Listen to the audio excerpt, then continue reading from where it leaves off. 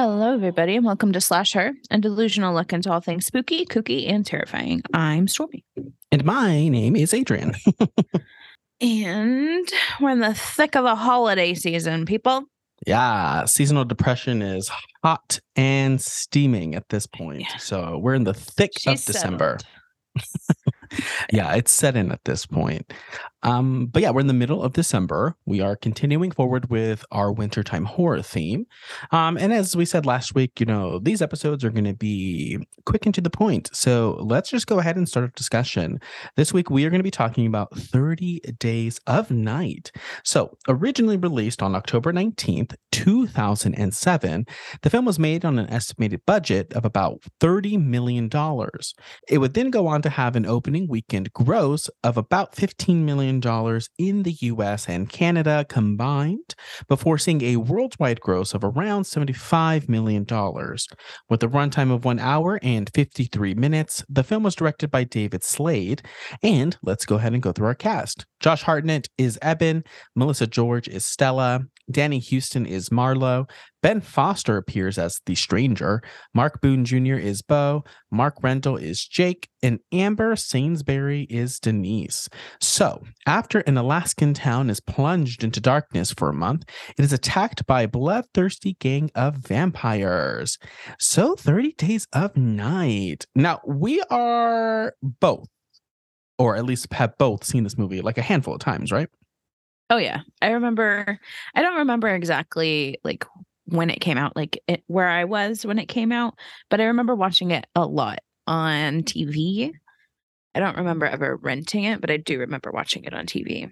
Yeah. I mean, 2007. So back in 2007, I was 12 years old. So this came out, I feel like it's a really influential age, like 12. It's like right between elementary, right before high school. So you're just like really in the thick of your developmental period. So for some reason, this movie just stuck out to me so much back when I had first seen it. And I just was so obsessed with it. I really enjoyed it. This is a year prior to Twilight coming out. So, my this is the precursor to the Twilight, the Twilight, I don't know, fever. Fucking Well, it's crazy to think about with vampires in general, because vampires are like, just by nature, ever since like their inception, like there is just that sexual undertone to them. There's always just like a sexual energy to vampires. The act of biting and sucking in itself is just very sexual in nature, especially when you kind of look at the animalistic and like the ferocity that these vampires go after the neck sometimes. So like, again, vampires have always been like really, there's been like sex to them. But again, at this age, 12, I had seen some vampire movies, but again, this was like the vampire movie that stuck out to me in like the biggest way. They weren't sexy vampires. They weren't trying to be seductive. They weren't trying to seduce you into the bedroom and, turn you into a vampire or kill you, whatever the intentions were. They were just full on monsters the entire time. Which for me, again, at age 12 was like the first time that I really kind of saw something along those lines. Like the first time I didn't really see a suave or sophisticated, I guess, vampire. Not to say that they don't have like some sophistication to them or anything in this one. But just, again, I just loved how grungy and how like harsh and rough these vampires were. Yeah. Yeah. That's always the thing for me. Then Twilight came out a year later and completely fucked my shit up. And then I was like, well, maybe I could love a vampire. And then the rest is history. But in 2007, 30 Days a Night was peak vampire movie for me. Yeah. These are hardcore, like you said, monsters. They have no interest in turning anybody. They're just here to kill. They're the main leader is like trying to ensure that nobody does change. Anyone. He wants them to be murdered. He doesn't want to add to his little coven that he has going on. And they're so like, I don't know. They remind me, this is going to be the dumbest thing I've ever said, but they remind me of like velociraptors. Okay. Just like the way that they travel in a pack, first of all. Their teeth are like similar, like the very pointy. They don't have like the traditional 2 points that you imagine whenever you think of vampires. These have like a full set of sharpie a full mouth of sharp teeth.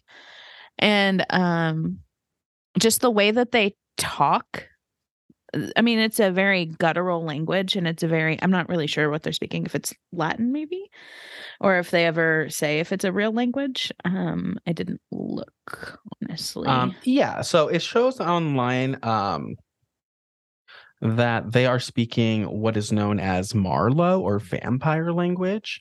Okay, work. So that's what it shows online, like with a quick Google search. I mean, again, not to say for certain that that's what they are saying, but quick Google search shows that that's what they're speaking. It's just the way that they communicate within each other. They're very guttural. It's very mouth soundy. Like, it sounds very wet and throat gargly. I don't know. They remind me of dinosaurs. Yeah, I agree. Again, it's like the feralness to them, like the ferocity, the hunting aspect of them. Yeah, they definitely feel very animalistic. Yeah, and I like the Velociraptor comparison just for the sake of they essentially operate from another world, another time frame, I guess, if you will. Like, they're hunting, obviously they have like animalistic tendencies to them, but they're also unknown to us. So I definitely like that. They're here for murder and murder only, which that's just how their brains are. Yeah, exactly. Now, obviously, of course, also before we do kind of just jump into the movie itself. Now, obviously, 30 Days of Night 30 Days of Nights initially was a comic book series.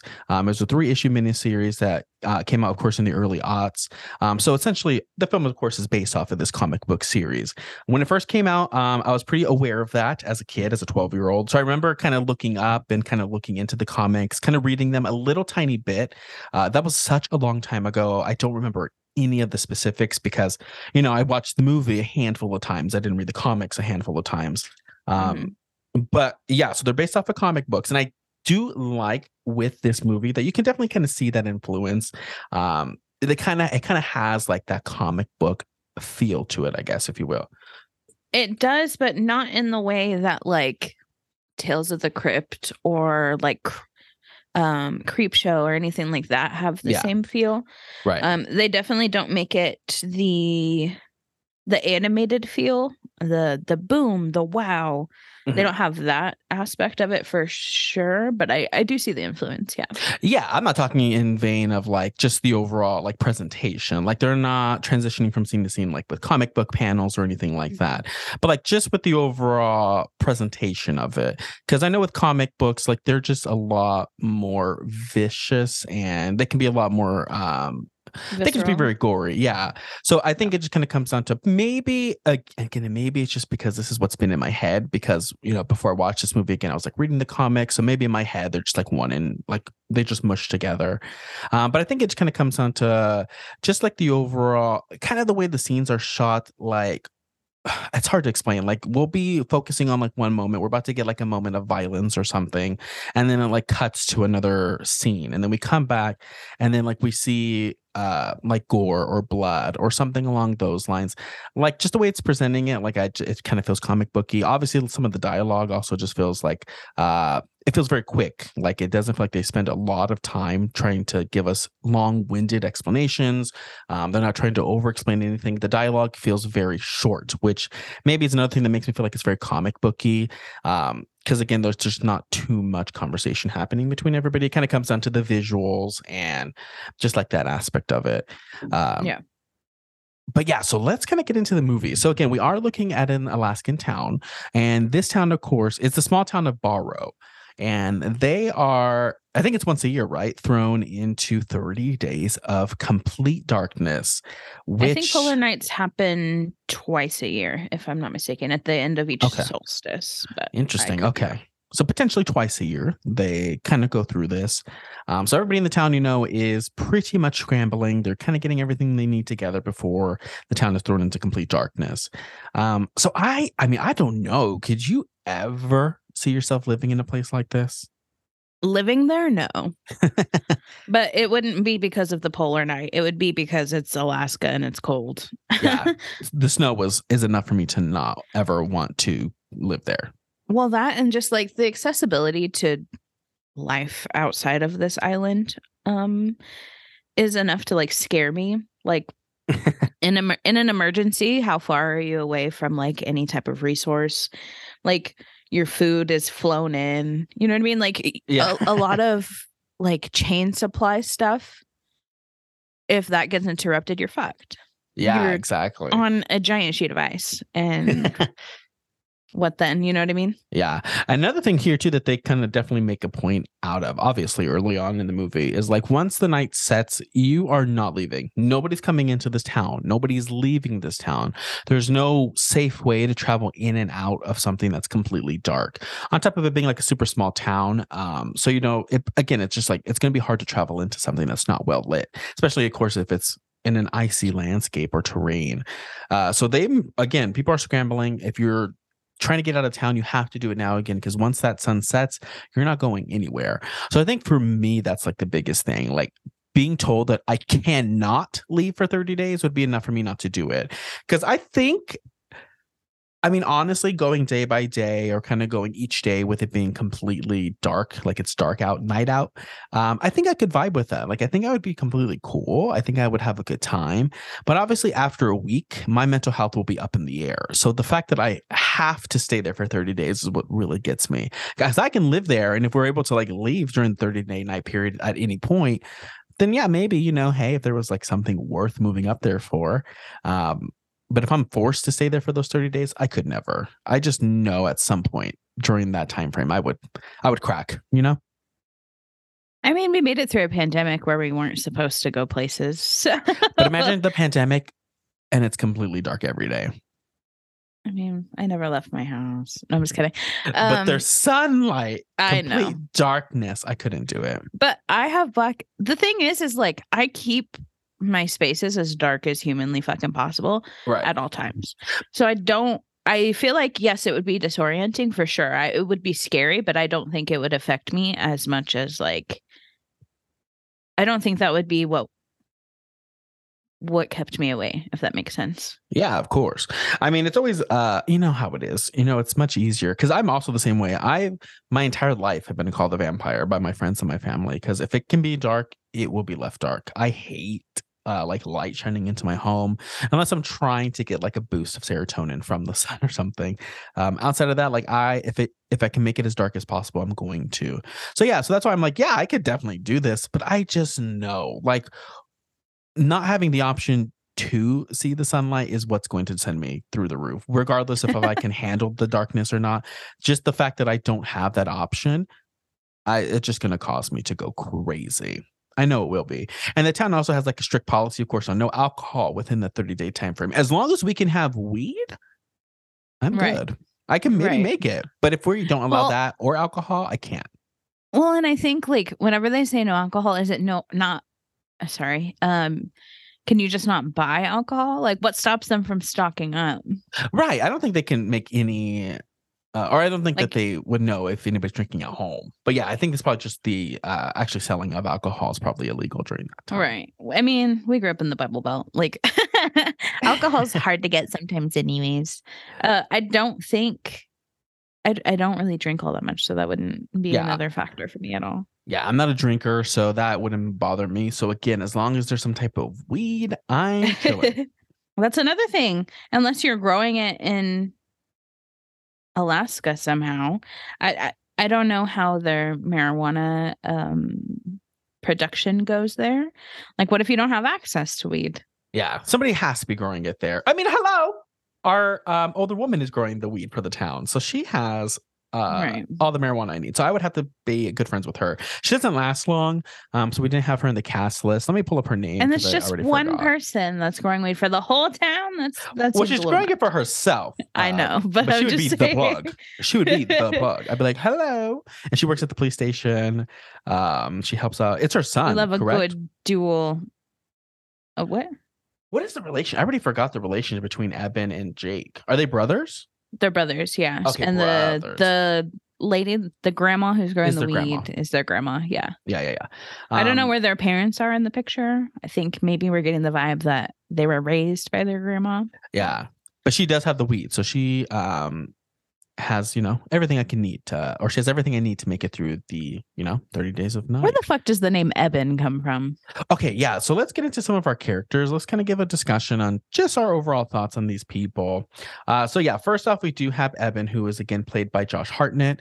Per usual, I would suck the skin right off of his dick at any given day of the week. And these 30 days of night, baby, spunk on my back 30 days of night. How about that?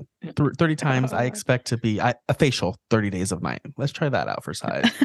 Once a day, just bring it on by. Right. If it's me and Josh Hartnett for 30 days of night, biologically at this present time, there's no way for me to become pregnant, but we'll figure out a way. 30 days of night, we'll make it work. Okay. But yeah, Josh Hartnett, who does play Eben, who is the sheriff of the town. Eben spelled E-B-E-N. What an awful name. I don't know where that came from. I don't know where it originates from. I am so sorry if anybody's named Eben, but it just kept throwing me off the entire movie. It always has thrown me off the entire movie. I always slip up and call him Evan. Maybe that's just my small brain working, but I just don't. I've never heard that name before this. Eben. Ebenezer. What if his name's Ebenezer? Yeah, so he's the sheriff from this town. He is having a very rocky and tumultuous relationship with his current ex at the start of the movie, Stella, who's played by Melissa George. So she's also some type of like officer, some type of like state. She's a marshal, I think, for the state is what she is. But they had been together, they were happy, in love, so on and so forth, as this town likes to tell us. But something happened. I don't think we ever really know what happened between them. But there was some type of disconnect, some type of distance that was growing, and Melissa has moved. So she has left. She has moved to Anchorage, Alaska, and she is in Barrow, of course, on the last day before the 30 days of night to get some work done. And unfortunately, she does miss her flight as she's running to the airplane, or excuse me, to the small airport. She ends up getting in a car accident and gets stuck in Barrow, Alaska. Right. She gets hit by a whole ass like tractor. Yeah, I don't even know what this is. What like the big machine is that hits her. It's like, I'm sure it has something to do with snow, some type of plow of some sort. But yeah, her shit gets fucked. Yeah. Pretty much, dude. And I mean, do we like Stella? I was about to say, let's kind of get into the entire dynamic between them throughout this entire movie. Because it's just, I mean, I guess it comes off as like, any relationship could potentially come off, because it comes off as first as like being like they really just don't like each other. I think Melissa's talking to somebody in town before she leaves when she's like, I'm trying to get to the airport, and they're like, oh, well, you're not gonna like see Eben, or like, you don't have somewhere to just stay here, like, do you really got to get out of here? And she's just like, yeah, I gotta go. I have a place already on my own. I have my own house plans. Like, I'm not about this life. And then right after she's in the accident, the first person she calls is Eben. He is kind of annoyed because he didn't even know that she was in town. So he's first off just frustrated that the only reason she even called him and let him know that she was here is because she was in an accident. And he's just pissed because he wanted to at least, talk things out with her, maybe try to hash out everything. And she wasn't having it. So he sends somebody else to go pick her up. Right. But obviously, though, as the movie develops and as they're stuck in these cold winter nights all alone with each other, they kind of start to develop, feelings again for one another. But Stella is just giving me like, I want to take her side, because I'm always like, yeah, honestly, the man is probably going to be the reason for the split. He probably did something wrong. It doesn't always have to be that way. But, for me, I'm always going to start there first, just in case. I'm like, I would much rather expect a man maybe to do something. Not to say, again, I'm all about equality, girl, and there's plenty of women that I ran into in my life who I know can cause some drama. But again, if we're looking at a toxic relationship, my first instinct will maybe be to be like, well, maybe he did something wrong. But as we get to know them, she seems like maybe she's off her rocker a little bit.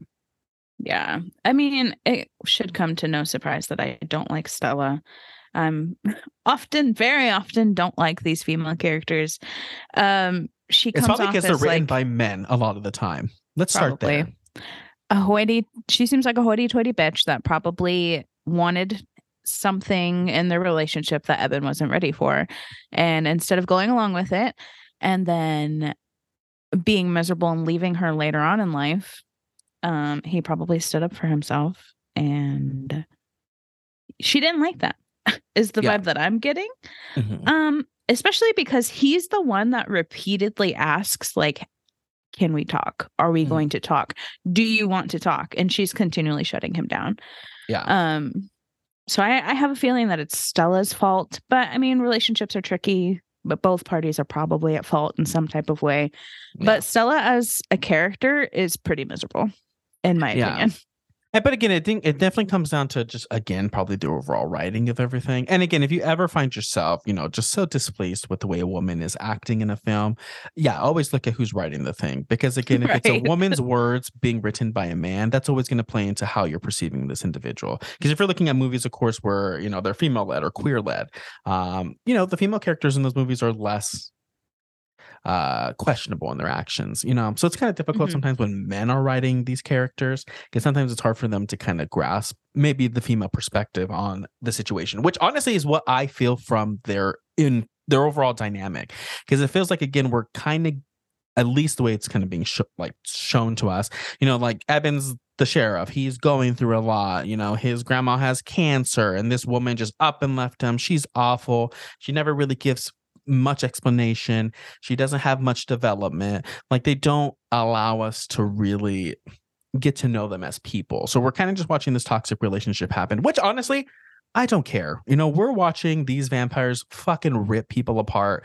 I don't give a fuck about Eben and Stella. There's not an ounce of me that even cares about them together as a couple. I don't care about their dynamic together. So if it comes off as kind of being like uninteresting, that's just kind of how I feel about their whole dynamic. I don't feel like they give us too much to really work with anyways to care about what's going on between them. But I do think, unfortunately, I think Stella kind of comes off looking a little worse in the situation here. But okay, so kind of coming back to the beginning too, because the movie initially we kind of get things set in motion, because it seems like these vampires have the plan already to stake out and just murder and kill and feed on the people from this town for the next 30 days. It seems like they are planning on, again, just sticking around. So they send the stranger, who again is played by Ben Foster. He's really gross, really grimy, blackened teeth. He is just so creepy. But he pulls up to this town, he kind of comes up on this like weird like ship vessel thing, and he destroys the town's communication support. Essentially, that gives them the opportunity of reaching out, or trying to get help or talk to people on the outside world, essentially, during this time. So he comes and he sabotages that. Eben ends up finding him, I think, at the local diner, and they end up taking him in because he's kind of making people uncomfortable. And at that point too, Eben has already been told of a slaughter of, I think it's like wolves or dogs, right? A couple's It's all the sled dogs, yeah. Sled dogs, that's what it was. He also somehow scrapped the town's only helicopter. Right, also that part too. This is what I'm saying. I could not be in this situation where everything can be sabotaged so easily, where we're isolated. Like, yes, I understand that like our world itself, currency, communication, everything that we endure every day is very sensitive, can be taken down very quickly. But this is just like, it's a little bit too easy for my liking. Right, exactly. Which again, all just comes back to being the reason why I could never live here, because it really is too easy. Again, because first off, even with communication, even with things going according to plan, quote unquote, being told again that I don't have the option to leave is enough for me to be like, this is too much of a self-isolating scenario for my liking. I have PTSD from COVID at this point, especially now. Currently, I could not see myself putting myself in the position where I would potentially be isolated like this. So yeah, it's way too easy. The communication system is fucked. The power goes out, obviously. And these vampires waste literally no time, because Eben, again, has seen that these animals have been slaughtered. He knows something's going on. He knows that not somebody normal could have done this. Not a normal human being could have done something like this. So he starts questioning the stranger. The stranger is just like, bitch, you're going to die pretty much. And that they're coming. We also get to see quick death of like some workers out near the communications system area. What do they call this place? The main area? Let me see if I can pull it up on my notes. They say it like the entire movie because it's where they're trying to head. And I can never remember the name of it. Even when we were watching it and I was reading the subtitles, I was like, what's that thing called again? Yeah. It's like the Indicator or something like that. And of all the things in my notes, of course, it's the one thing I didn't put down. And I don't have the movie pulled up today, you guys. So sorry. But anyways, there's a place that they're trying to get to. Obviously, it's like a good bunker where they can hunker down and be safe.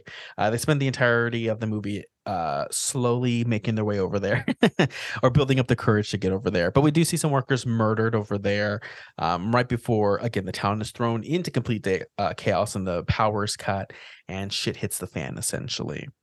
I will say the random couple that gets murdered out near like that little, I don't even know what it's called, that factory or whatever. They're like, at first, like the two guys are talking like, who's gonna get this girl? And I was like, this is disgusting. And then like she starts talking like, she's like, well, maybe we can all have a good time. And I was like, oh, okay, this is hot. But their whole conversation was just like so random to me. And then the first guy who gets tackled by the vampire is the funniest thing I've ever seen in my life, because they're all talking about, it seems like it's leading to the potential of threesome. And then one of the guys just talking, and then we just see, fucking Edge from the WWE come in and spear him through the off screen so fast. The other two are like, what the fuck just happened? It was quite honestly the funniest thing ever. And then they just throw him up and he lands fucking falling from the ground like in between them. It's hilarious to me. I love when like these ravenous creatures or killers in movies are just like, they treat people like trash. It is the funniest thing. Like rag dolls, dude.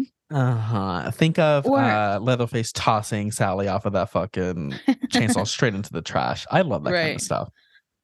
One thing that stuck out, well, two things. So the stranger is probably one of the most memorable things for me in this movie. Like when I think of 30 Days of Night, I think of the stranger. His character is very haunting. Mm-hmm. I don't know, just the way he talks, his demeanor, he's just very spooky.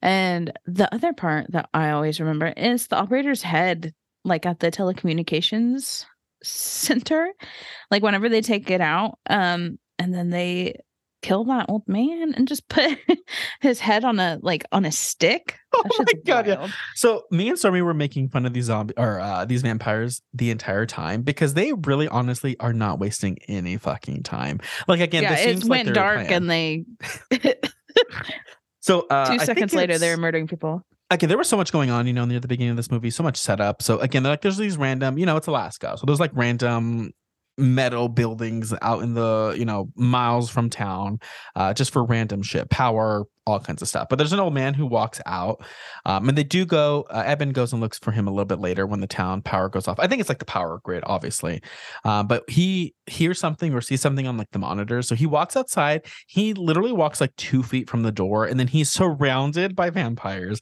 They roll up on him like they're gonna jump him, and then they just murder him. I'm like, imagine the comedy in opening the door, walking 2 feet, and then all of a sudden a fucking swarm of vampires just surrounds you. I know it's terrifying, but just watching it play out in this made me laugh. I don't know why. It was just so funny to see that.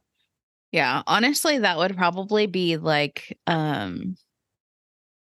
I forgot what I was gonna say. Hold on. Oh, that would be me. Like if I was convinced to be in this situation and I'd be like, okay, fuck. Like, I guess I'll be in this situation. Like hyping myself up and I have to go outside for whatever reason.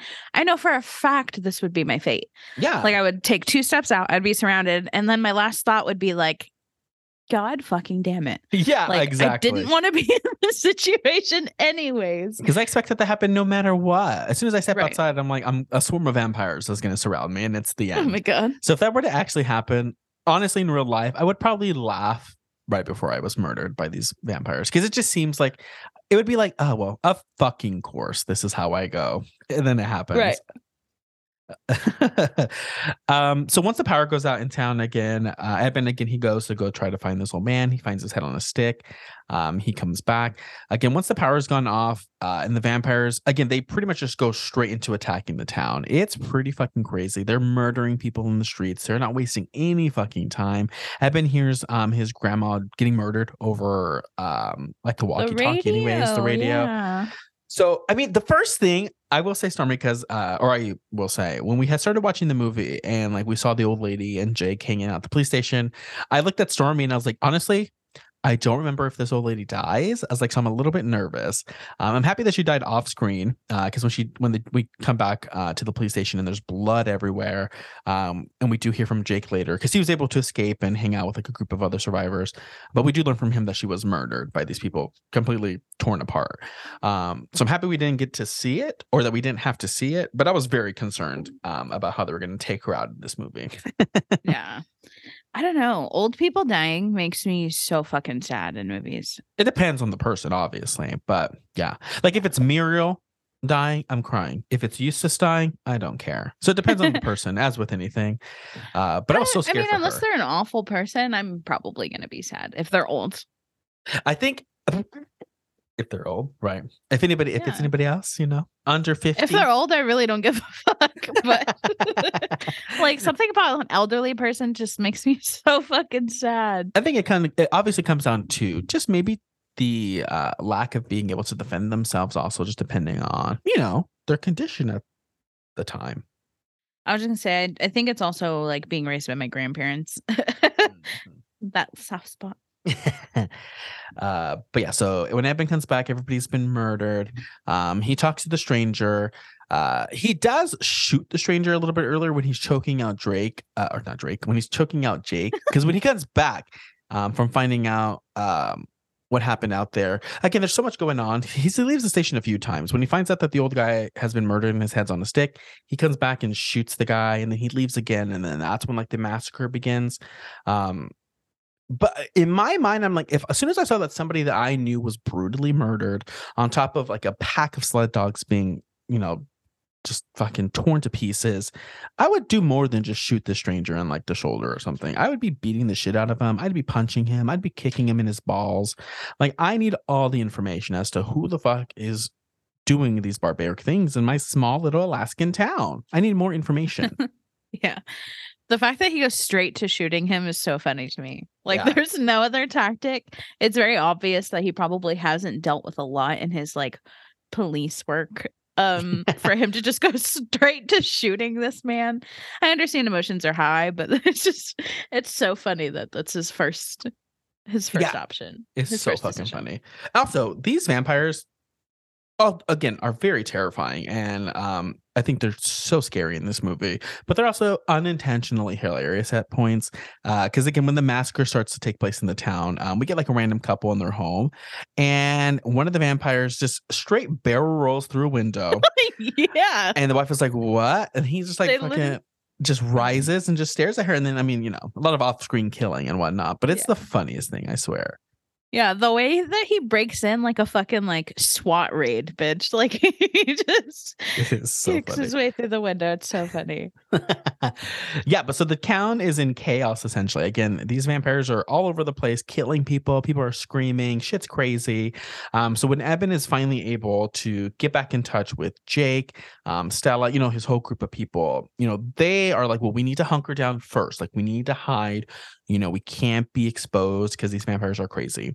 So they go to a boarded up home with a hidden attic, so that way they can kind of lay low as these vampires again are killing everybody else in the town, so they can kind of get their bearings together and plan out what is the next best step. And that's when Marlowe kills the stranger, right? Yeah. So when they're hiding, Marlowe and the rest of the vampires, because Marlowe is the head vampire. He walks around looking like he is a car salesman on his day off, covered in blood, but he is the main vampire. So he walks in with his band of, loyal hooligans. They go up to the stranger and he's like, "Thank you so much for doing everything we asked of you," and just murders him, snaps his neck. And I was like, that's what you get, stranger. Yeah, because the stranger has sacrificed this whole town. Just to be a vampire. First eyes on the ground. Yeah, he thought he was doing... like this was a fucking frat initiation or some shit. Like he's being hazed, and he's like, "Okay, well, I did what I said. Let me in the frat." And they're like, "Nah, fam, you're gonna die today." Right. But yeah, they kill him, and it's glorious. So I will also say, which is crazy because I've seen this movie a million times. I don't know why I forgot that it takes place over the entirety of the 30 days, which is stupid because I remember the movie ending with the sunset happening and Eben dying. as the sun was rising. But as the sun was rising. But for some reason, like when we had started watching this again, I was like shocked when everything was happening on day one. Everything happened. I was like, does this movie in one night? That'd be so stressful. I was like, does it end in one night? Like, I was so confused. Because in my head, I was like, I could have sworn like it was the full 30 days. I remember the sun coming up at the end. But then when everything was happening that first night, I was like, wait, am I wrong? I was like, does everything happen in one night? I was so confused. But yeah, so it does happen throughout the entire 30 days, because obviously once they're in the attic, like it'll skip ahead, like we'll skip like 7 days or something ahead. The vampires send a girl out into the street to call for help as bait. Nobody comes out, so they end up brutally murdering her in front of everybody, essentially, who can see. But they're doing everything they can. We also get that iconic moment too where she's begging for God, I think, and Marlowe's like, no God, there is no God, which as a kid fucked me all the way up. I was like, oh right. God, not the blasphemy of this vampire saying that there's no God. Right. I remember that being extra spooky to me as a wee Baptist back in the day. Yeah, honestly, same. I was like, oh my God, that was the scariest thing to me. Again, just to be told that before being murdered by some type of crazy creature. Yeah, right. I loved it so much. But as the 18th day comes finally, there's a huge blizzard that hits, which essentially gives them a whiteout. So they take that blizzard as a way to try to get more supplies. They sneak to the general store, a few people, and while we're in this general store, I think this has to be probably one of the more memorable moments in this movie. I sure remember the vampire kid. Every day of my life. But when they're inside this store, you know, we hear weird noises, and they notice that there's like a little girl in the back snacking on something. And then she turns around and she happens to be a vampire. So, you know, she starts to attack them. It's fucking crazy.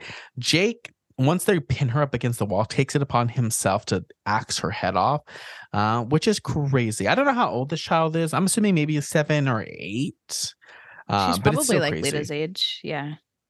Every time my child acts up, I think about this scene because I'm just like, there's points when my child is acting like an actual demon, and then I think about like beheading her. Yeah, that sounds awful. Yeah, I don't think about beheading my child, but like I think about if I would be able to.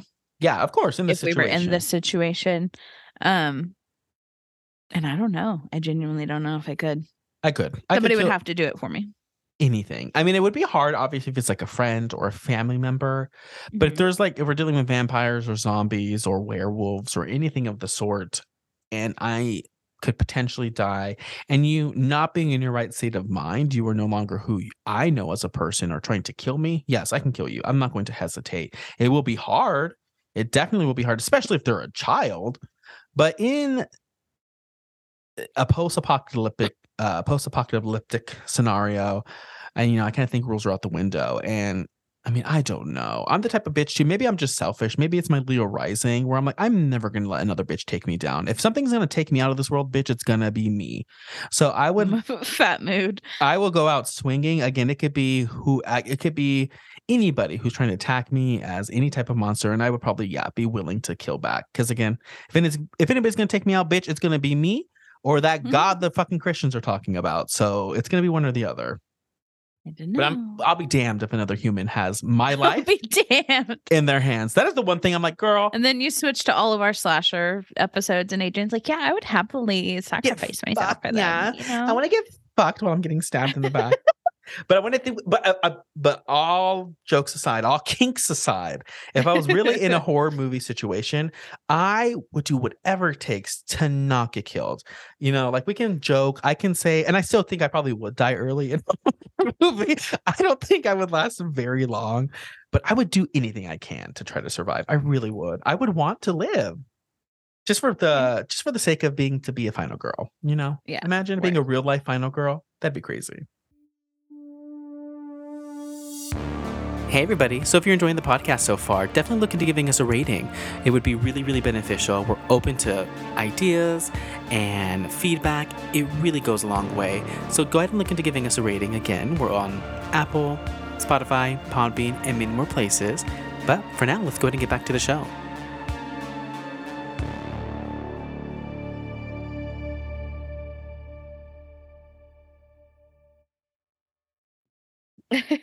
Yeah, just this design, this child's fucking monster design is wild.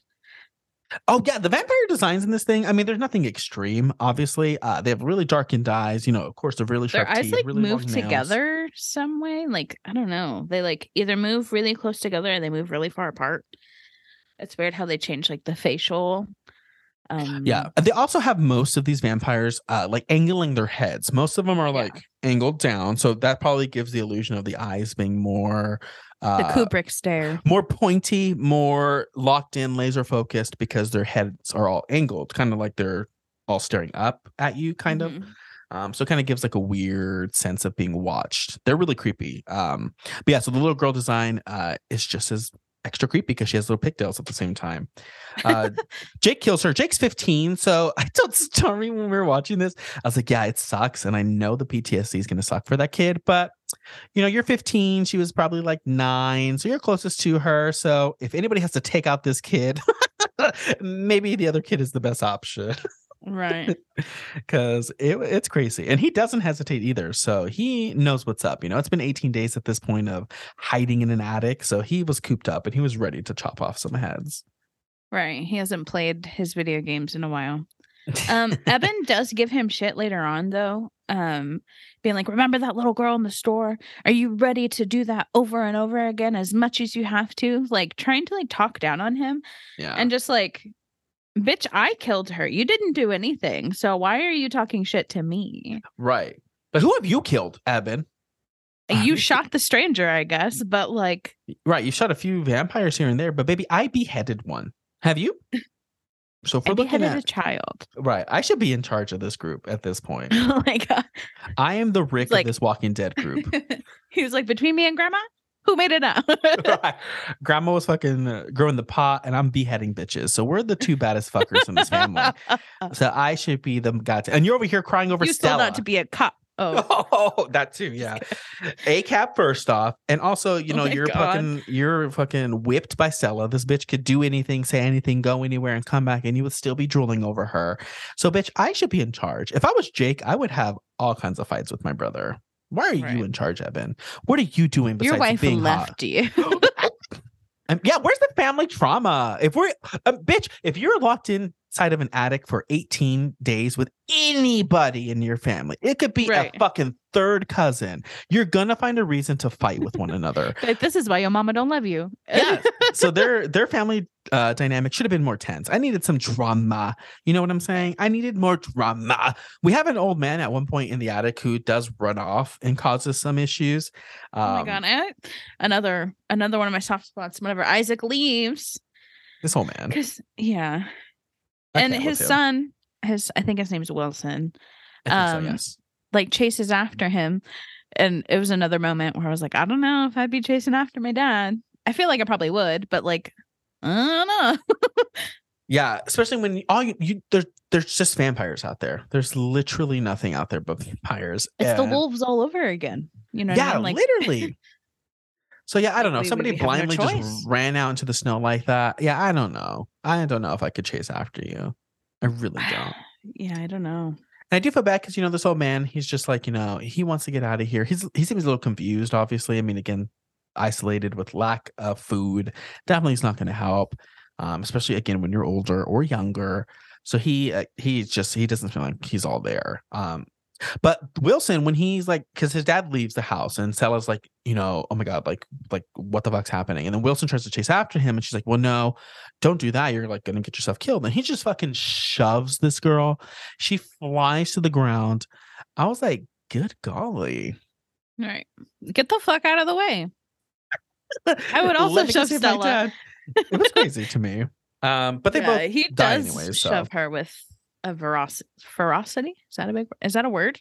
Yeah. Ferocity. I think both words you were going to say are both real words. Who knows though? You know, I'm not the person. I'm not a dictionary. Right. Not a thesaurus.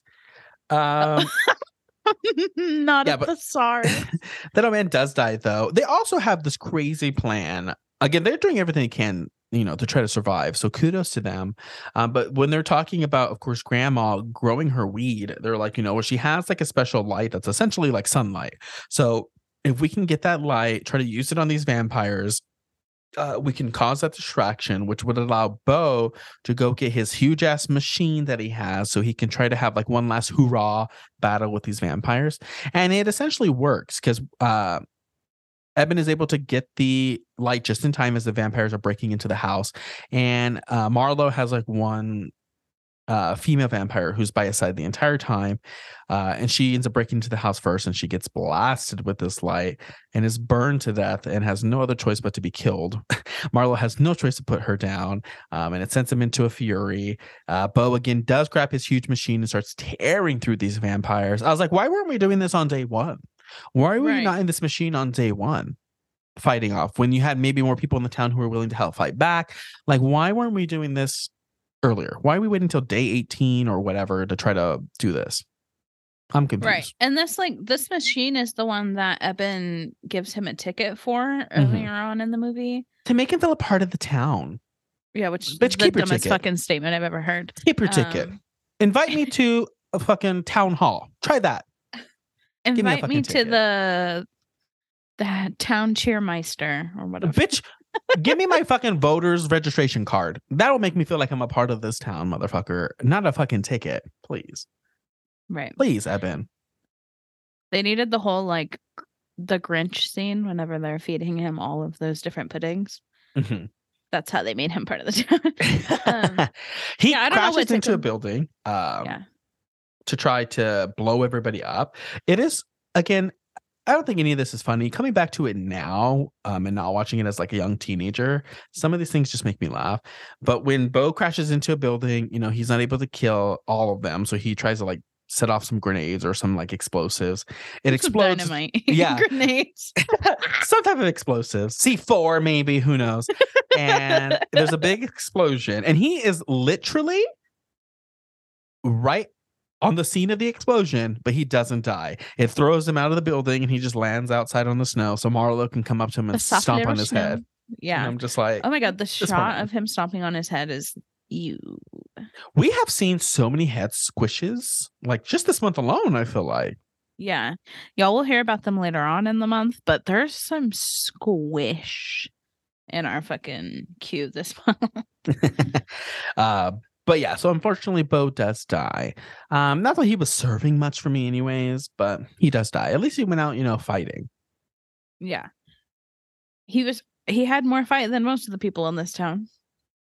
And we finally kind of get to day 27. Things are narrowing down here. Stella and Eben, they do end up finding Deputy Billy, who they do find signaling them with a flashlight. When they find him, they figure out and discover that he essentially killed his own family to try to help keep them from a fate worse than death, I guess, is his overall thinking.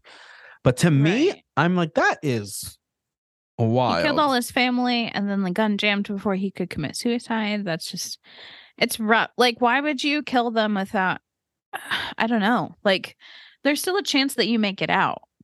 Right. What if you make it out and, I don't know, whatever.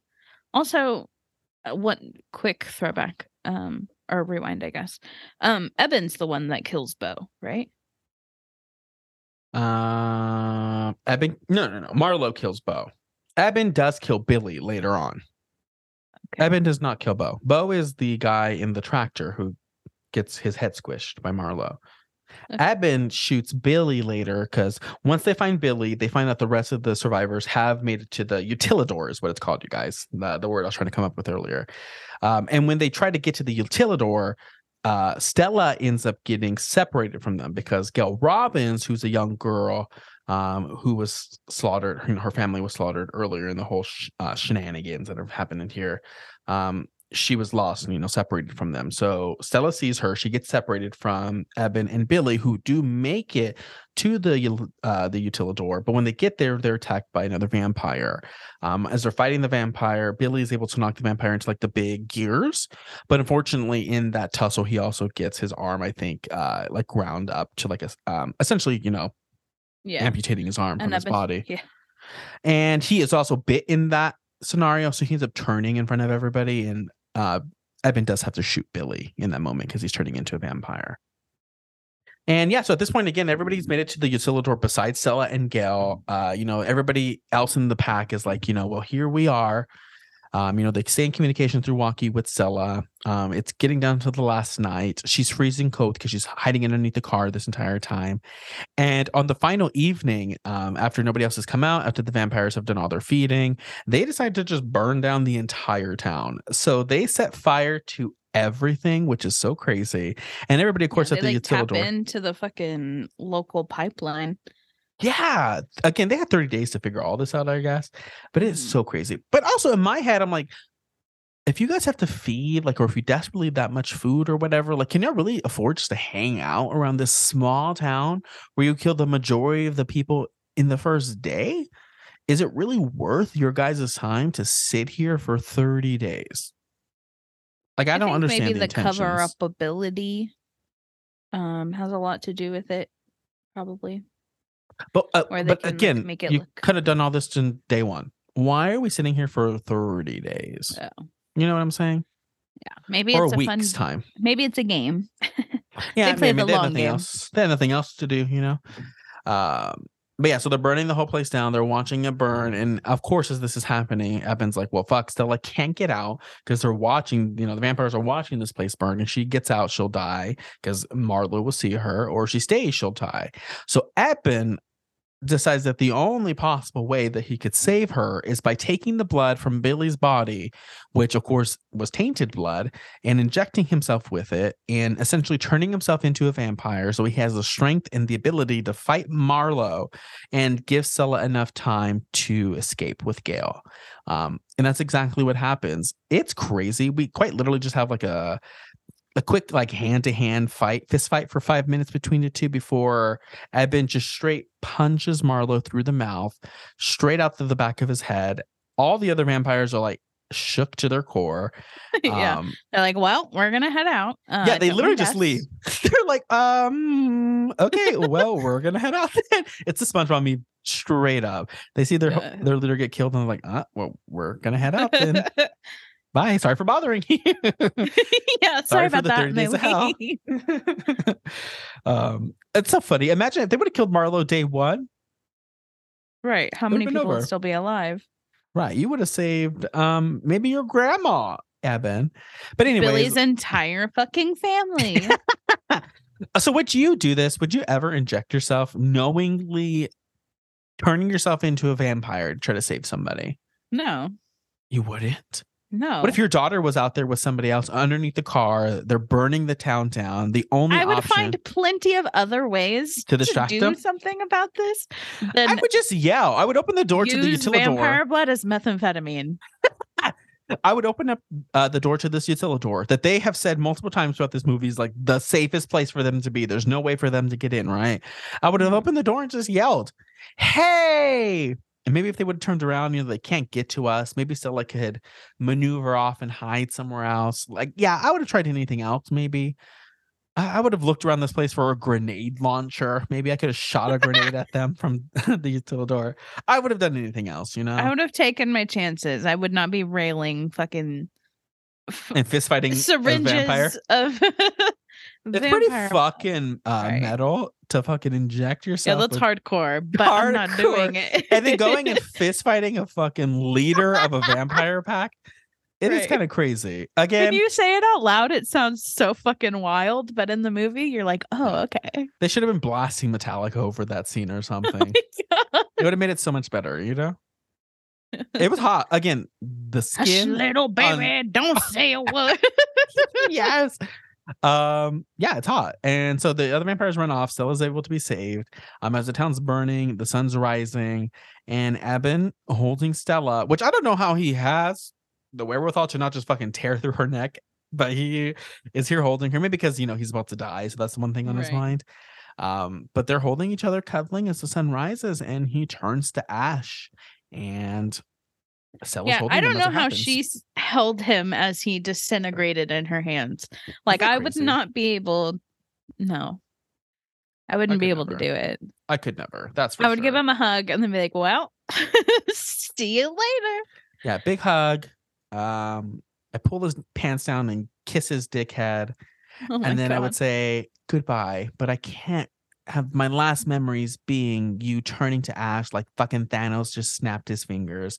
So I'm gonna head back to the Utilidor and I'll sweep you up later. Bye. Yeah. I love you so much. Try not to make a mess. Imagine. Try to fall over here where the wind's blowing so you can just, off into the wind. I don't want to deal with you. Where do you want your ashes spread? Because you have the chance to go anywhere. You can walk over there. You can walk over there. You get to spread your own ashes. You could be at the south side hill, the right side hill, the remains of the police station, maybe, Your ashes could be mixing with the police station ashes. What do we Honestly, I would go die in the greenhouse with all the weed. Oh my God. And y'all would be smoking me for the next century. Yes. You are so correct. I am fertilizer. Can vampires get high? I feel like this movie wouldn't have been a thing. Oh, this movie would have been way worse. Imagine I just said like 6 different thoughts without finishing any of them. Right. Maybe that's why they're eating all these people. They have the munchies. Imagine a vampire with the munchies, right? Honestly, if they're really stoned out of their mind, then that would be the perfect excuse as to why they're not just going to another town, Because if you have 30 days a night, why not do this to multiple towns then? I mean, I guess I don't know there's traveling. There's a lot of distance between right. I was about to say, I don't know how they travel. I just assume, do they turn it? Do these ones turn into bats? I don't. Right. Can they just fly? Logistics of that would. Yeah. So I don't know what their traveling plans are, but I don't know. But yeah, so 30 Days of Night. What a crazy movie this is. Again, I love this movie so much. It is like such a vampire staple to me. At least for me, again, like I know that there has been, and especially if you look at a lot of folklore and just a lot of old tales on vampires and those types of creatures anyways. I mean, there's stories, of course, surrounding like the seductiveness to these creatures, but there's also plenty of stories and tales where they're not, where they are just like this, more animalistic, a lot more cruel, a carnage. Lot less, a lot of carnage. But again, for me at 12 years old, with a lot of the vampire stuff that I had consumed up to this point, this was the first time that I had saw something that was like really this full of gore and this full of carnage. And so it was just really, really impactful to me. I really enjoyed it a lot. It really allowed me to just see how vast the world of vampires could very well be.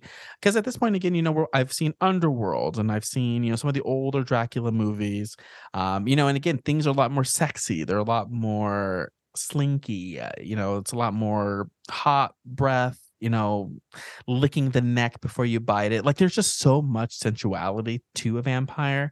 So again, to see it like this was, again, it was just so transformative to me. I love this movie. It's probably always going to be one of my favorite vampire movies. And even watching it now, I'm so happy it holds up. Like I don't think there's anything about this movie that has aged terribly. So I really, really, really enjoyed it. Yeah. It is everything that I remember it being. It's silly, it's funny, it's scary, and I don't know if it's funny to like the normal person, but it's very funny to me. Oh yeah, I laughed a few times, I was not expecting to laugh coming back to this movie again, but I laughed a few times watching it. It's altogether a good movie. And it's good. Josh Hartnett. Josh Hartnett's hot.